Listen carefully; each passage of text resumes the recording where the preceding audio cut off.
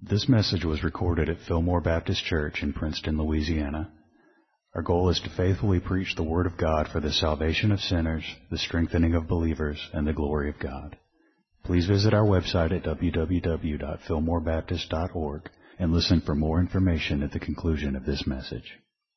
Heavenly Father, we do lift up Susan to you, and Lord, you know she's gone through so much, and yet displays good attitude. And Lord, we just thankful for her, thankful to know her, to be around her. And Lord, we pray for her now and ask for healing. Lord, we pray, may she know your presence. Lord, may we ask that you intervene in this situation and give those who are treating her wisdom in doing what needs to be done. Lord, grant Susan comfort, grace, strength. And again, we ask for recovery, for healing. And Lord, other procedures, other situations she faces ahead that were already scheduled, we pray for her concerning those as well. Again, asking for good results and praying that all this work out for your glory. We know, according to your word, that you work all things for good to those who love you and are the called according to your purpose. Lord, again, we pray that all this results in her good and your glory. And Lord, tonight, again, we ask for your guidance here and your direction in our study, for the edification of your people, the salvation of those who may not know you, who may be here and not know you, and for ultimately for your glory. In Jesus' name we pray. Amen. Amen. All right. If you would turn to Matthew 6. Let goods and kindred go, this mortal life also. The body they may kill. His truth abideth still. His kingdom is forever. Words of Martin Luther that we just sang a few moments ago. What an exhortation. I shared, I think, last week, maybe a week before, a story of Polycarp, which kind of illustrates that kind of attitude. I should say just briefly, he was brought before the emperor, brought before the rulers in Rome. And here was the problem, and this is kind of an interesting thing.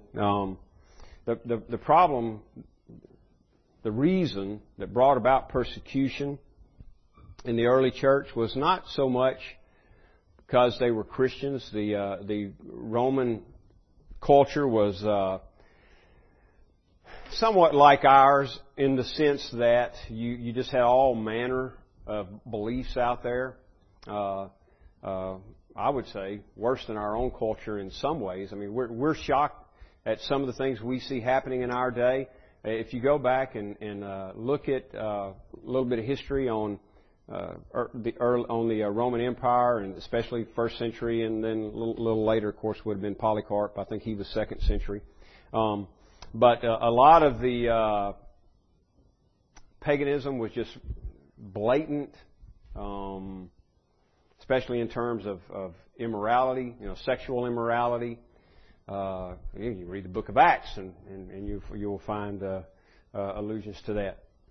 But the problem was not so much that you had this group, Christians, believing something different. There was all kinds of different beliefs out there. Where the problem came in was that the Christians gave their devotion to Christ and Christ alone.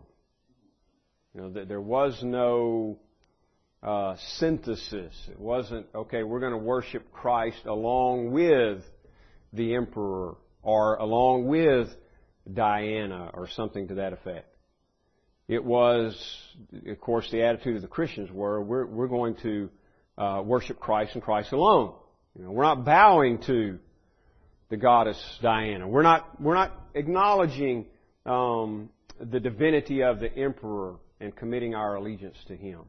And that's why Christians were persecuted. And that's why they were viewed as atheists. They were called atheists because they did not believe in the Roman gods. And that's, again, in the story of Polycarp. He was Christian, 86 years old when he was put to death.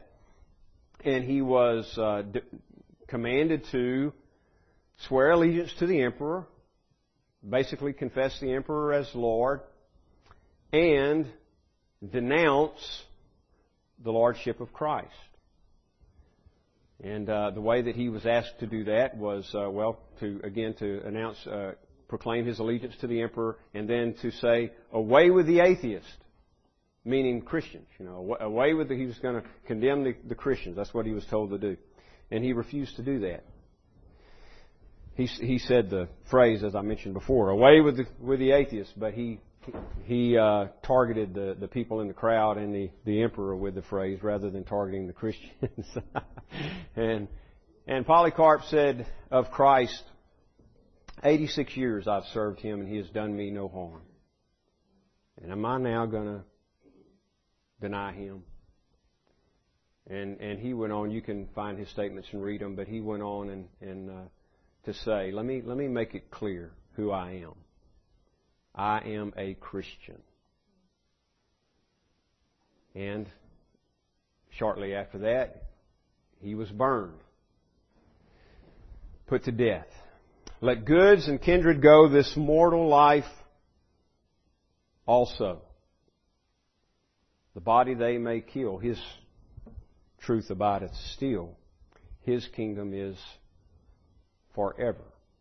Now that's not truth merely for Martin Luther or Polycarp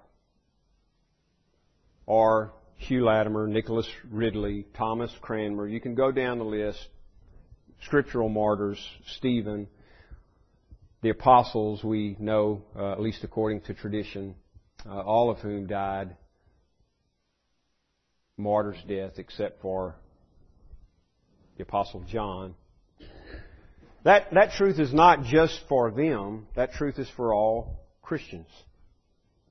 There is one King, one Lord, one who is worthy of our devotion, the affections of our heart. And everything else we have to be willing to let go of for devotion to Him. Let's look again at verse 19, Matthew 6. Do not lay up for yourselves treasures on earth, where moth and rust destroy, and where thieves break in and steal. But lay up for yourselves treasures in heaven, where neither moth nor rust destroys, and where thieves do not break in and steal. For where your treasure is, there your heart will be also. The eye is the lamp of the body. So if your eye is healthy, your whole body will be full of light. But if your eye is bad, your whole body will be full of darkness. If then the light in you is darkness, how great is the darkness? No one can serve two masters, for either he will hate the one, love the other, or he will be devoted to the one and despise the other. You cannot serve God and money. Now, I pointed out several times as we were working our way through the Beatitudes that what Jesus is doing there is letting us in on, revealing, exposing the character of the Christian, of the kingdom heir. These are characteristics of those who inherit the kingdom of God. They're poor in spirit. They're meek. They hunger and thirst for righteousness. They are peacemakers and so on. This is how they are. This is their disposition. Or let's say it this way. Let's personalize it. I think this is what Jesus is saying. If we're Christians, if we are truly born again, if we've been regenerated by the power of the Spirit of God, if the Spirit of God indwells us, and if we are truly heirs to the kingdom of God, what Jesus is saying, we are different. We've got a different mindset. We see things differently. We're poor in spirit, we're meek, we're mourners. Why? Because we see the reality of our own sin. We see the bankruptcy of our own soul. We stand before God as undeserving and having nothing to put before Him as worthy of His attention, worthy of His merit.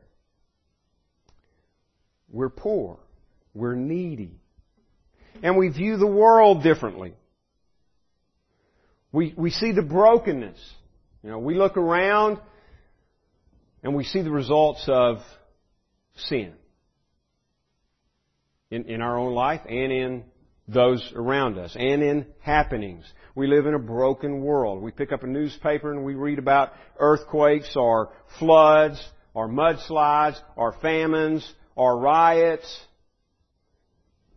And the Christian sees that and understands we live in a Genesis 3 world. We're different. We have different values. And by that I don't just mean scruples or, a different morality, although of course we should. But I mean really in terms of valuing things. Our hearts aren't set on the same things. We have a different standard.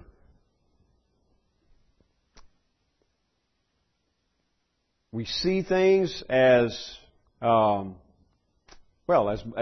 to one of two realms, either that of this world or that of eternity in the kingdom of God. And we devalue the things of this world and we treasure the things of God. We see things differently. We have different values. Our affections are not on the things of this world. We don't desire to accumulate the things of this world. We don't because again, we don't view them the same way. Our life should be different than those around us. And I think that's true not only of first century Roman culture. Or second century, a man like Polycarp would not bow down, confess the lordship of the Roman emperor. He was different in that sense. It's true of us as well. We live in this world differently. And I think, again, that's what Jesus is saying. While the world is self-seeking, Christians are kingdom seekers. They hunger and thirst for righteousness. They see the absence of it. They see the void. We see the void. We desire for that void to be filled. We long for the day when we stand complete before God. Our hearts, our affections are set on those things. Things belonging to eternity. Things belonging to the kingdom. Let goods and kindreds go. This mortal life also. Why? Because the kingdom of God is forever, and that's where our heart is. Nothing here has that kind of appeal. Nothing here has that kind of value for us. The same thought is being carried on here. That's why Jesus says, do not lay up for yourselves treasures on earth where moth and rust destroy and where thieves break in and steal, but lay up for yourselves treasures in heaven. That is incorruptible treasures. Treasure that can't be taken away. They could, you could take a man like Luther or whoever you want to point out in church history, Polycarp, they could take away his goods. They can do that. They could come in here today and take away everything we own. It's been done in history. It's been done in the past. It's done today, not so much in American culture, but in other cultures. I was just a few days ago reading about a couple in Asia, being taken and beaten, the man jailed. It happens today. They can take everything you own of this world, things of this world. And Luther's saying, let them go. Let them go. Why do we put value on those things? They're temporary. They rust, Jesus says. They corrupt over time. Heard somebody say, I thought this was good advice for buying a car. Heard somebody say one time, pick out a car that you will like when it gets old. You know why? Because it's going to get old. And I mean, unless you can afford to just swap them out every year or something and stay in a new one, it's going to get old. So pick out one that you're going to like when it starts to decay and when it starts to go bad. The treasures, the earthly treasures, decay.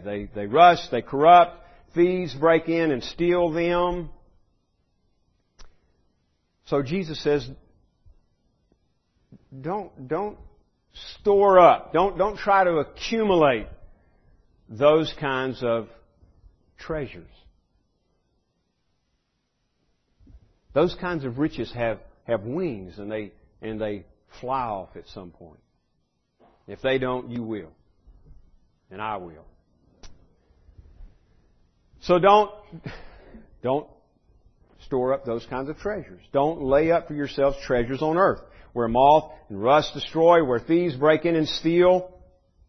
Lay up heavenly treasures that never fade, much less totally corrupt.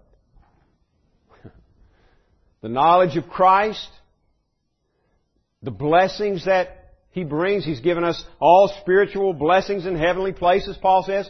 The knowledge of Christ and the blessings that He brings are worth just as much today as they were 2,000 years ago. And 10,000 years from now, they'll have the same value because God and the things of God have infinite worth. There's nothing, like the choruses and the song and the Scripture says, there's nothing that can be compared to God. He's of infinite value, infinite worth, and it never depreciates. He never depreciates. It's an investment that you don't have to worry about going bad. It's not a gamble. You're not taking a chance, shooting the dice. It's a sure investment. Lay up treasures in heaven. Put your heart there.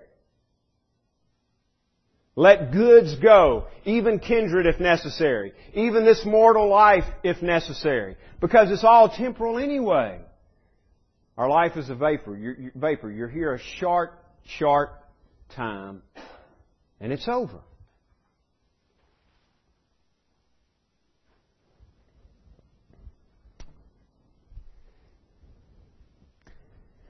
Have you ever been around somebody, anybody, that's dying, that's close to death, and they know they're close to death? Have you ever been around anybody like that and had them say, I wish I had accumulated a few more things. I wish I'd gotten that bigger car. I wish I'd gotten that nicer house. Maybe there's been some that have said that. I don't know. I've never heard anybody say that. It's amazing, isn't it, how much those things seem to mean to us when things are good. I mean, when there's good health, when there's good income or whatever, when there's no persecution. But when death and eternity becomes real, or really what I mean by that is when we get a clearer view of it, those things are seen for what they really are. And again, that's what Jesus is saying. He's saying this is what characterizes the kingdom heirs. For where your treasure is, there your heart will be also. And the hearts of the kingdom of God, the hearts of the children of the kingdom belong to Him. They're treasures in Him, our treasures in Him. That's where our heart is. The eye is the lamp of the body, so if your eye is healthy, your whole body will be full of light. Now, this is an interesting statement, isn't it? It's kind of almost an enigma or a parable. It's an analogy, metaphor. The eye is the lamp of the body. How light enters the body and affects the body. If your eye is healthy, your whole body will be full of light.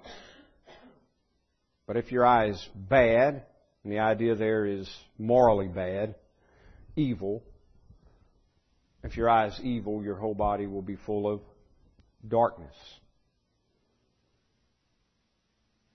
If then the light in you is darkness, how great is that darkness? Now, what is Jesus saying? Is he saying there? Is He just talking about your physical members? You know, if you've got a good eye, then you can see well, and you know your whole body's affected in a positive way. And if you've got a bad eye, if you can't see too good, or you're blind, then your body's full of darkness, and you're gloomy, you're depressed, you're in bad shape. No, again, it's a metaphor. And He's, I think, talking about the same thing He's been talking about all along. He's talking about total devotion to God. Total devotion to Christ. Undivided devotion. The eye is the lamp of the body. Speaking about the soul, probably the understanding, and the eye in terms of your focus, what you're looking at, what you're fixed upon. The eye is the lamp of the body, so if your eye is healthy, that is, if it's good, your whole body will be full of light. You're focused on the right things. Then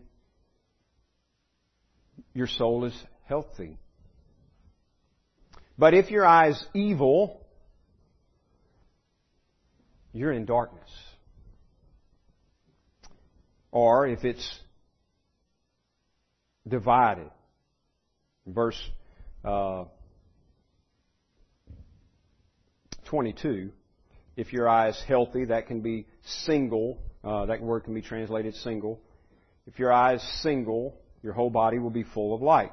Again, he's talking about singleness of heart, undivided devotion, treasures in heaven, because it's really an either-or.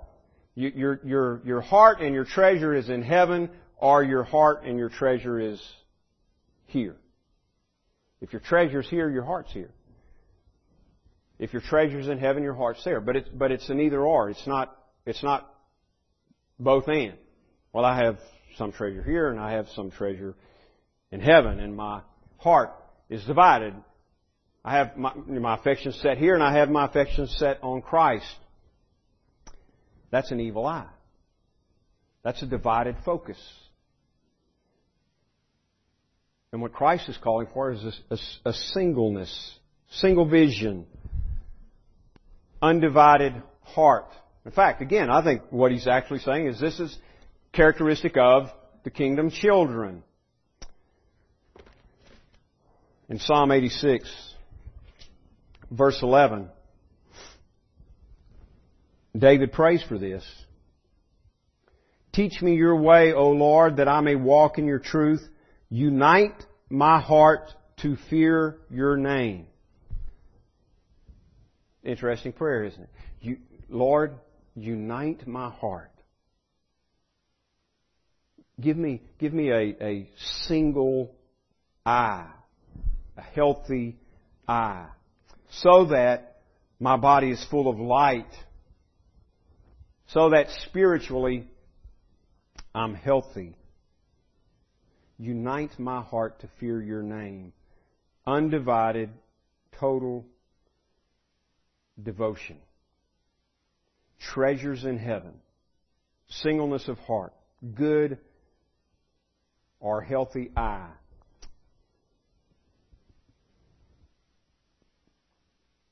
Because, verse 24, no one can serve two masters. For either he will hate the one and love the other, or he will be devoted to the one and despise the other. You cannot serve God and money. Now, Jesus puts this forward as an exhortation in verse 19, 20, 21, 22. Do not lay up for yourselves treasures in heaven, or on earth rather, but lay up for yourselves treasures in heaven. The eye is the lamp of the body. If your eye is healthy, your whole body is full of light. If not, you're in darkness. If your eye is evil or divided.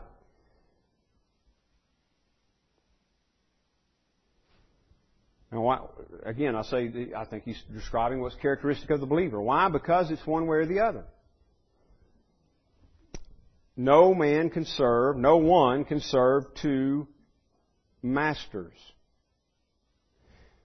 The kingdom heirs are devoted to Christ. Forgiven, saved by grace. They're poor in spirit. That is, they understand that they're spiritually bankrupt. They have nothing to bring to the table. And because of that, they're meek. And they mourn over their own sin, and they hunger and thirst for righteousness. And they're peacemakers. Because God has made peace with them. That's their character. And because of all these things, they have and display, not of their own merit, but because of the grace of God and the merit of Christ, because of all these things, they have and display a righteousness that exceeds that of the Pharisees. That is, just as we've been talking about, it's void of hypocrisy. It seeks the reward of the Heavenly Father and not earthly reward, the praise of men. It's total devotion. Christians are characterized by devotion to Christ. Because you cannot, Jesus seems to be emphatic to me here about it. In other words, it's an impossibility. You cannot serve two masters. He says one of the other is going to happen. Either he will hate the one and love the other, or he will be devoted to the one and despise the other. Now, the word he uses for serve here is not the word deacon that you so often see, but it's related to the term doulos, slave. So it's the idea of slave service. Now, you could, if it were the word deacon, and if it were just the idea of employment, it's possible to hold two jobs, isn't it? You could be devoted to two employers. Talked to a young lady this morning that was doing that, working two jobs. It's not uncommon. And you can divide your attention, assuming they'll work their schedule with you. But when you're a slave, that means somebody owns you. And you can't be owned by two masters, really. I mean, you're committed to whoever owns you. And that's what Jesus is saying. You cannot be a slave to two masters. And in another place, he says you're a slave to whom you obey. No one can serve two masters, for either he will hate the one and love the other, or he will be devoted to the one and despise the other. So on the surface, oftentimes it seems, doesn't it, as though our devotion is divided, that may be indicative of a deeper problem.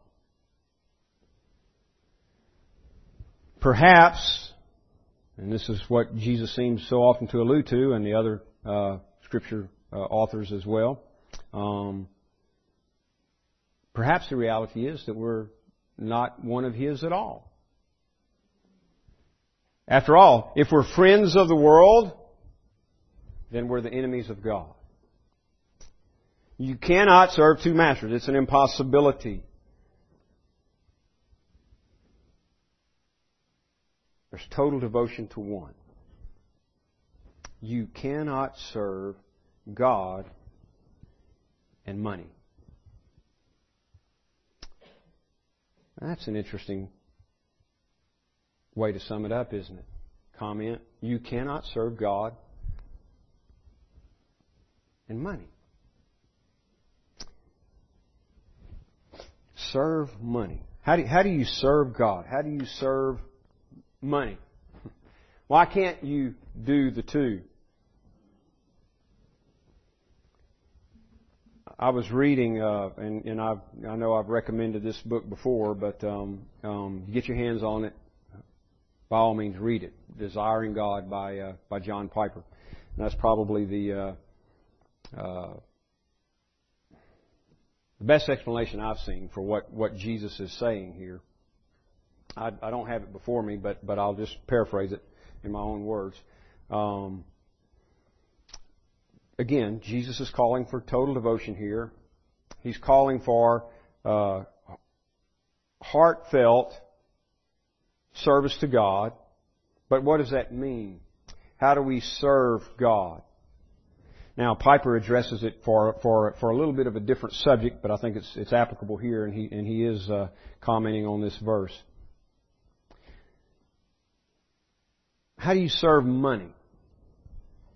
If we understand what Jesus is getting at here by serving money, then it will help us understand what He's getting at by serving God, or vice versa, because He sets the two as opposites. But the service has to be similar, because it has to be the same, because you're saying you can't serve both. You can't be a slave to both. You're either a slave to God or you're a slave to money, which would mean, if you're a slave to money, that your heart is really here. You're storing up, laying up treasures here on earth rather than heaven. If you're a slave to God, then your heart is there. Your affection is set on Christ and on heavenly things, and you're storing up treasures in heaven. And here's the way Piper explains service to money. Well, first let me say what it's not. You don't. If you're serving money, you're not running around doing things for it, like you would, like if you were a waiter, you would serve your customers, right? In other words, money is not benefiting by your service, right? I mean, if you're serving tables at a restaurant, then those people are benefiting. If you're good at it, they're benefiting by what you're doing. You're bringing them things, catering to them, doing for them. And that is often the way, if we're not careful, we think of service to God. In fact, this is exactly what John Piper's warning against. This is why he addresses this. Because we don't want to think of serving God in those terms. Because He doesn't need anything from us. We can't bring Him anything. He needs nothing. So what then does it mean? What kind of service is this? You cannot serve God and serve money. Well, again, John Piper describes serving money in this way. You do everything you can to put yourself in the position to benefit from it the most. Now that's a great description of how the world lives. You do everything you can to put yourself in the position in which you will benefit the most from money. Now the question is that how we live? And you don't have to think strictly in terms of cash. Money buys things, doesn't it? I mean, it buys us comfort. It buys us possessions. So you don't have to think strictly in terms of cash. Just think in terms of things, worldly things. Pursuit of worldly things. That would be service to money. You're going to do everything you can within your power to put yourself in the position to enjoy the most comfort or the most ease or the most, as far as accumulation, just accumulate toys and possessions and everything that you can receive from or because of money. So what Piper's arguing for, and what Jesus, I think, is commanding here, is that what we would be consumed with is not putting ourselves in a position to benefit the most from money, but what would be our concern, what is the concern of kingdom heirs, is serving in the sense of putting yourself in the position to benefit the most from God. That's the aim of our life. That's the direction. That's where our heart is. That's what our affections are set upon. Let good and kindreds go, this mortal life also. The body they may kill. His truth abideth still. His kingdom is forever. And I think that's what Luther's saying. Things of this world, even my own life in this world, is temporary.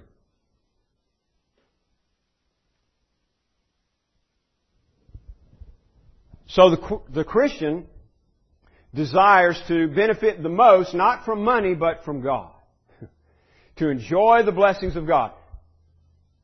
To seek, look to, go after, pursue the reward of the Father. It's what Jesus has been saying all the way through here.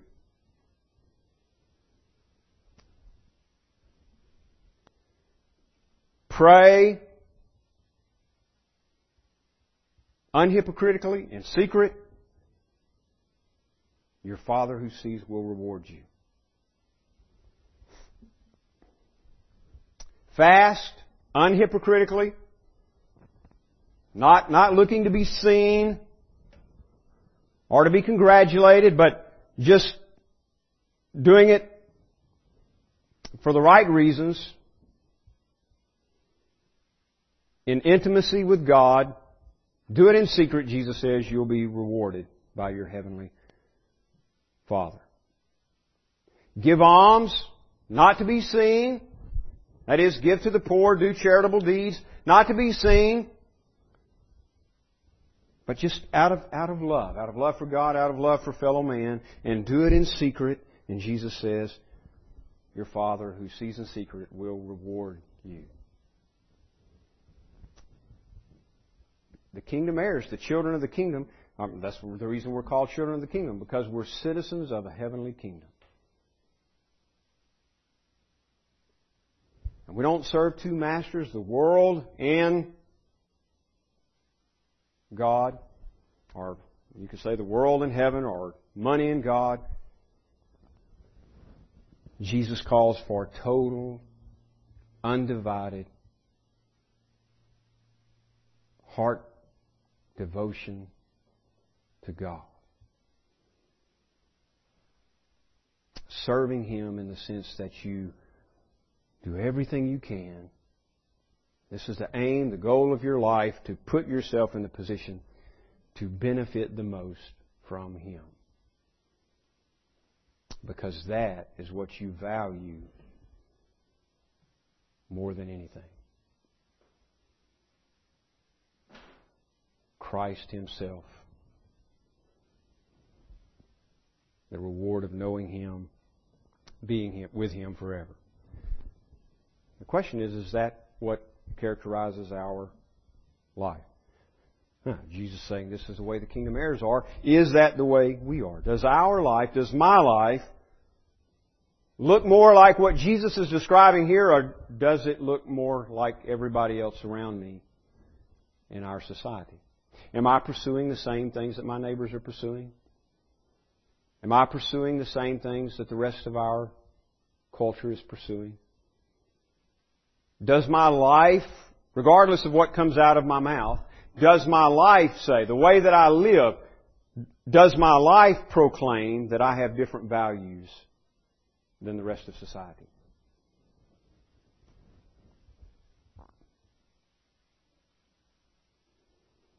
No one can serve two masters.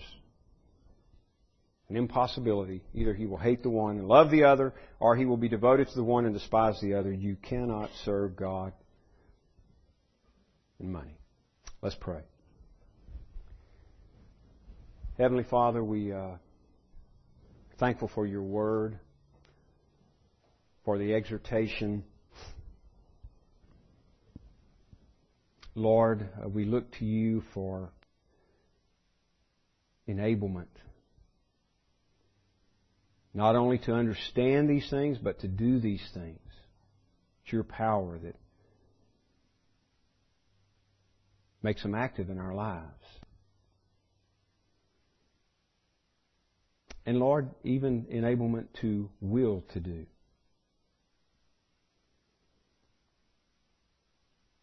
You command us to go, you command us to do. And Lord, we pray, grant what you've commanded. May our hearts be devoted to you and you alone. Not out of mere mechanical duty, but out of love and thanksgiving for your great mercy and grace. May we be moved by gratitude and by promise of reward.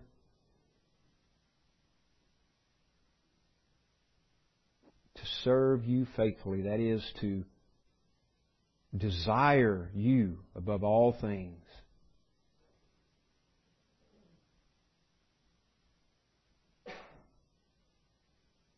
And to point others in that direction also. May it all be for your honor and glory, we pray. In Jesus' name. Amen. This sermon is made available through the ministry of Fillmore Baptist Church in Princeton, Louisiana. Our desire is to faithfully proclaim the message of salvation which God has provided in the life, death, and resurrection of Jesus Christ our Lord. For more resources and information, please visit our website at www.fillmorebaptist.org. You may use the links there to contact us or write us at Fillmore Baptist Church, 6304 Highway 80, Princeton, Louisiana, 71067.